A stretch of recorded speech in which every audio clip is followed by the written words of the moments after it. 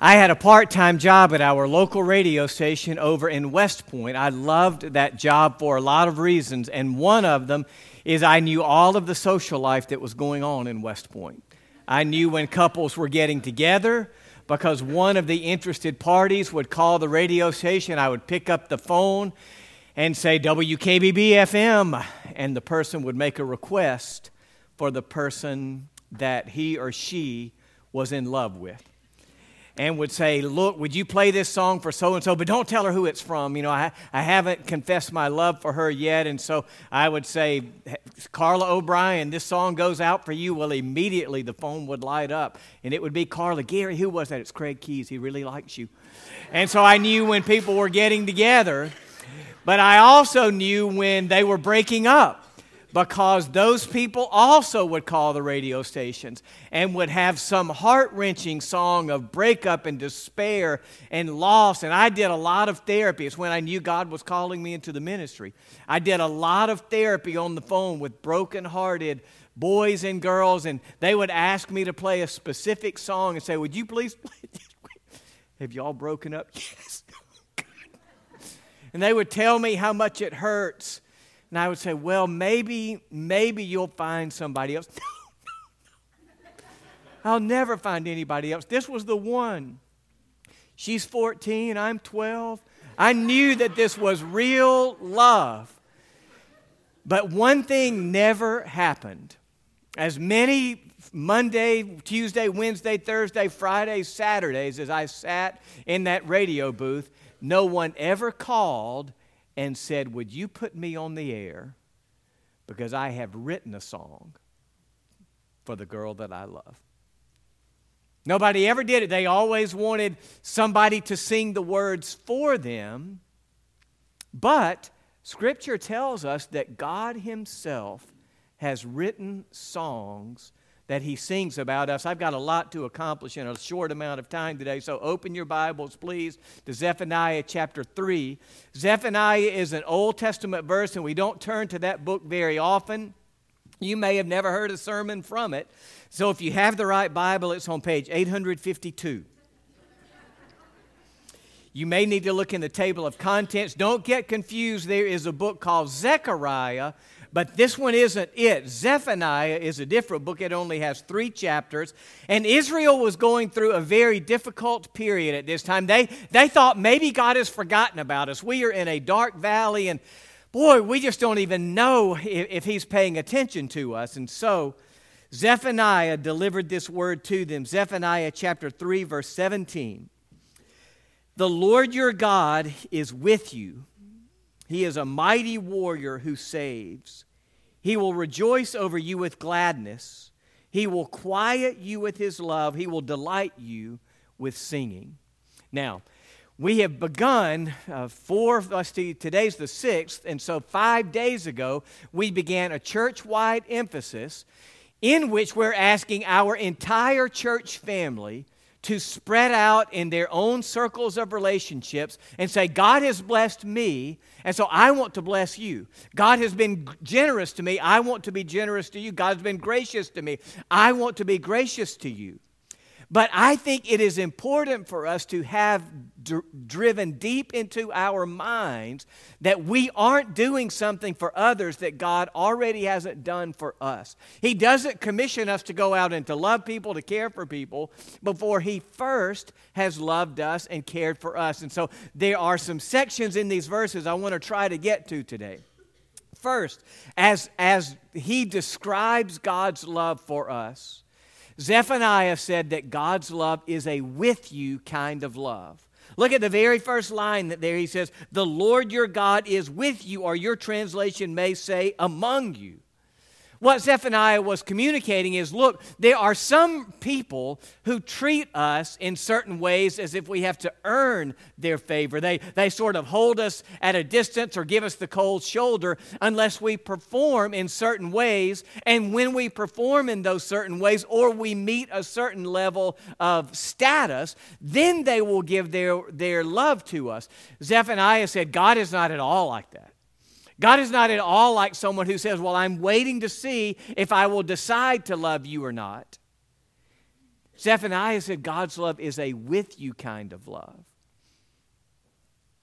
When I was in college at Mississippi State, the BSU constantly was raising money for summer missions to send students all over the world to serve for 8 to 10 weeks in Christian ministry. And one of the activities that we did this particular year was a skate-a-thon. Now, I am not a good skater. I am not really coordinated except on the dance floor when I'm breaking it down. But on the skating rink floor, I can do it, people. But on the skating rink floor, I was not very coordinated. But the women just kept asking, Gary, please come. It's not going to be any fun without you. And so I went around getting sponsors for the skate-a-thon. We were going to skate for 4 hours. And the very first person that I went to see, the very first people that I went to see, were the staff at First Baptist Church Starkville. And so I went down there, told them what we were doing. And the student minister said, yes, I believe in that. And he gave me 2 $100 bills. And so I said, thank you so much, Jeff. And I stuck that money in my pocket. That was right after classes on that particular afternoon. And then when I finished up the day and was getting undressed in the dorm room, I reached into my pocket to try to get those 2 $100 bills, and I could not find them. And so I thought, what have I done with that money? And so I went down to the car to look maybe to see if I had put it in the little glove compartment or something like that. The money wasn't there. I walked the pathway of where I had been thinking, well, there's no way that the money is still going to be there. You know, if somebody saw it, they picked it up and took it. But I didn't find the money. I drove back over to the parking lot at First Baptist Church Starkville to see if maybe somehow I had dropped the money in trying to get in the car or something like that. And I couldn't find the money anywhere, could not find those 2 $100 bills, and was in total despair, thinking, how am I going to replace this money? Jeff has given it. I'm not going back and asking him to give me more money. What am I going to do? And then, just in desperation, I reached back into my pockets. And in some jeans, there's that little bitty pocket right there. I stuck my hand down in there, and there were those 2 $100 bills. I started, great is thy faith. I was so excited because I had found that money. Now, here's the reality. I was looking all over campus and Starkville for that money, but I already had it. There are a lot of people who are trying to perform and behave and promise, saying, God, please look at me. If I do all these things, will you love me?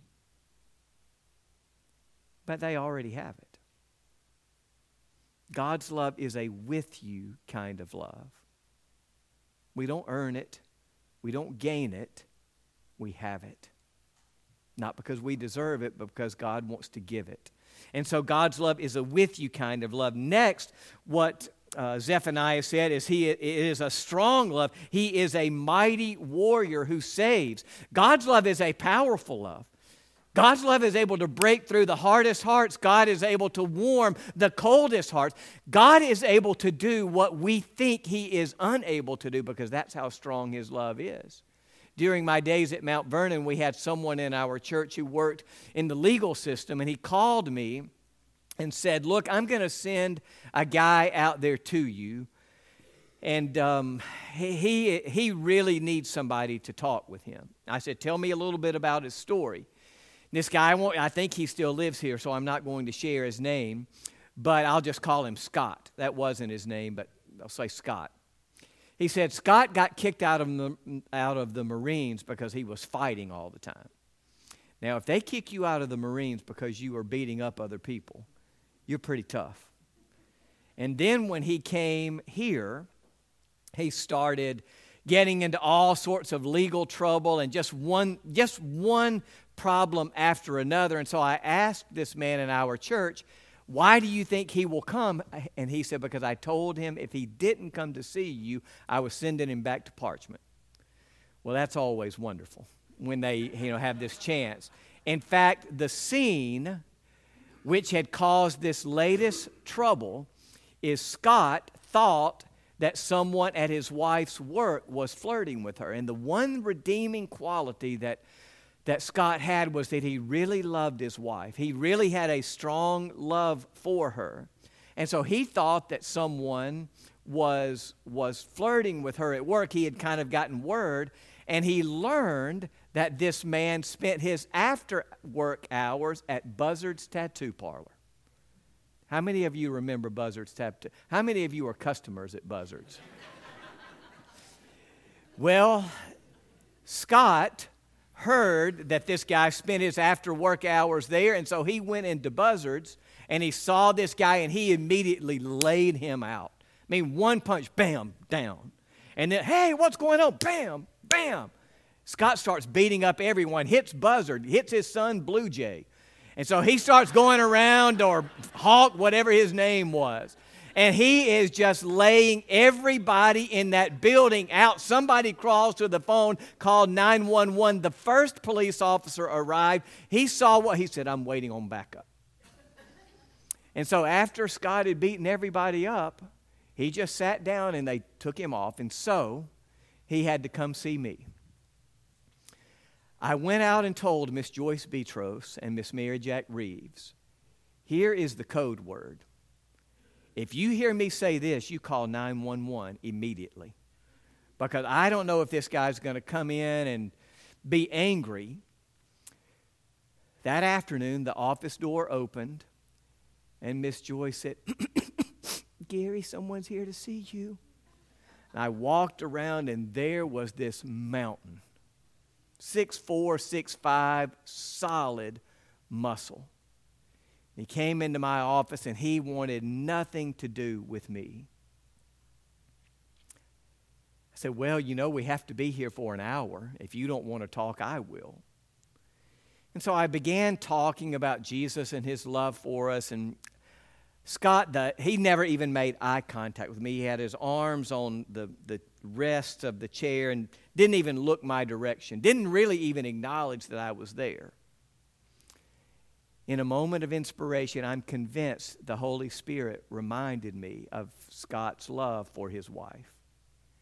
And there's a passage from the book of Isaiah that said that God looks at the people that he created like a groom looks at his bride on their wedding day. And I read that verse and I said, Sean, if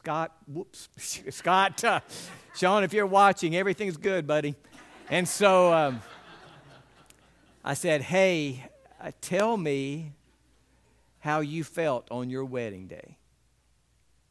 And he said, man, I was just, for the first time, he began talking with me. And he said, I could not believe someone that beautiful would love me.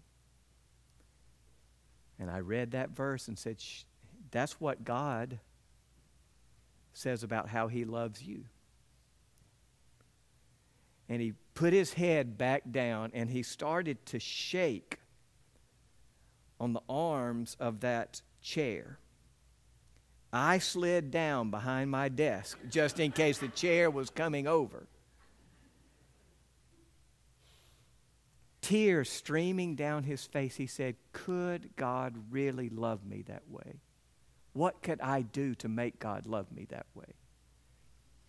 And I said, his love is a with you love, and Sean, it's strong enough to change you. Now, it wasn't that afternoon, but 3 weeks later, he decided that he was going to start going to church with his wife. And one Sunday morning, he walked straight down the aisle and said, I need Jesus to change me. And he's a changed man today. God's love is a powerful love. Don't ever give up on anybody, because that's giving up on God. And he's strong enough to change whoever. So God's love is a with you kind of love. It is a powerful love. Third, the Bible says that God's love is a delighting love. He will rejoice over you with gladness. in every one of our lives, we have some people that we kind of have to tolerate. They're people whose company we don't particularly enjoy. We would rather not spend any time with them at all, but either because of family connections or work association or school connections or something like that, we have to be around these people. And maybe even we would begrudgingly say, I do love them, but I just don't like them. God not only loves us, He likes us. When we pray to Him, when we want to spend time with Him, when we serve Him, God does not roll His eyes and say, hurry up, get it over with. God delights in us. Now, I don't in any way mean to communicate that God says, well, look, I delight in you so much, you just live however you want and that'll be fine with me. Sometimes you may hear people say something like, well, I don't think a loving God would, and then you fill in the blank. I'm going to tell you, God loves us too much to leave us the way that we are. He wants to bring changes to our lives, and His love is powerful enough to do it. God's love is a with you kind of love. God's love is a strong, powerful love. It is able to change what we think is impossible. God's love is a delighting love. And then next, the Bible says in the next line, God will quiet you with His love. God's love is a tender love. God knows how to gather us to Himself when we are hurting. Maybe some of you had dads or grandparents and they never verbalized the words, I love you, to you. Maybe they left that to your mom or your grandmother. And so during those times when you would fall and get hurt, when you were brokenhearted, when you felt rejected, when you were lost and wandering, you went to your mom to share the tender parts. God's a dad who knows how to be tender too. When we are wailing in our sorrow and hurt and pain, what the Word says is that He will quiet you with His love. He says, shh, you come here, I understand. I know it. God's love is a tender love. And then the Bible finishes by saying that God's love is a singing love. Have you ever just burst into song when something good happened? I mean, you just spontaneously erupt in singing a song. That's what God does when He thinks about the people that He has created.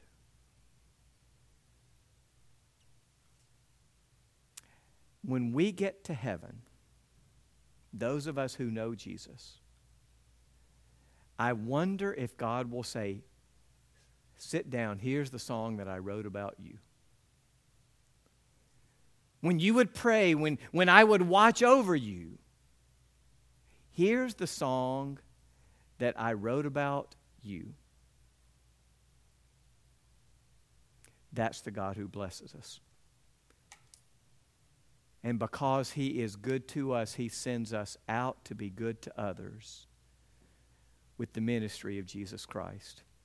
Philip's going to come, and he and Jackson are going to lead us in a closing song of commitment today. And I don't ever like to finish up a service without reminding people that the way that we experience the fullness of what God desires to give to us is through a personal relationship with Jesus Christ. Coming to church isn't what makes you a Christian. Having a Christian mom and dad isn't what makes you a Christian.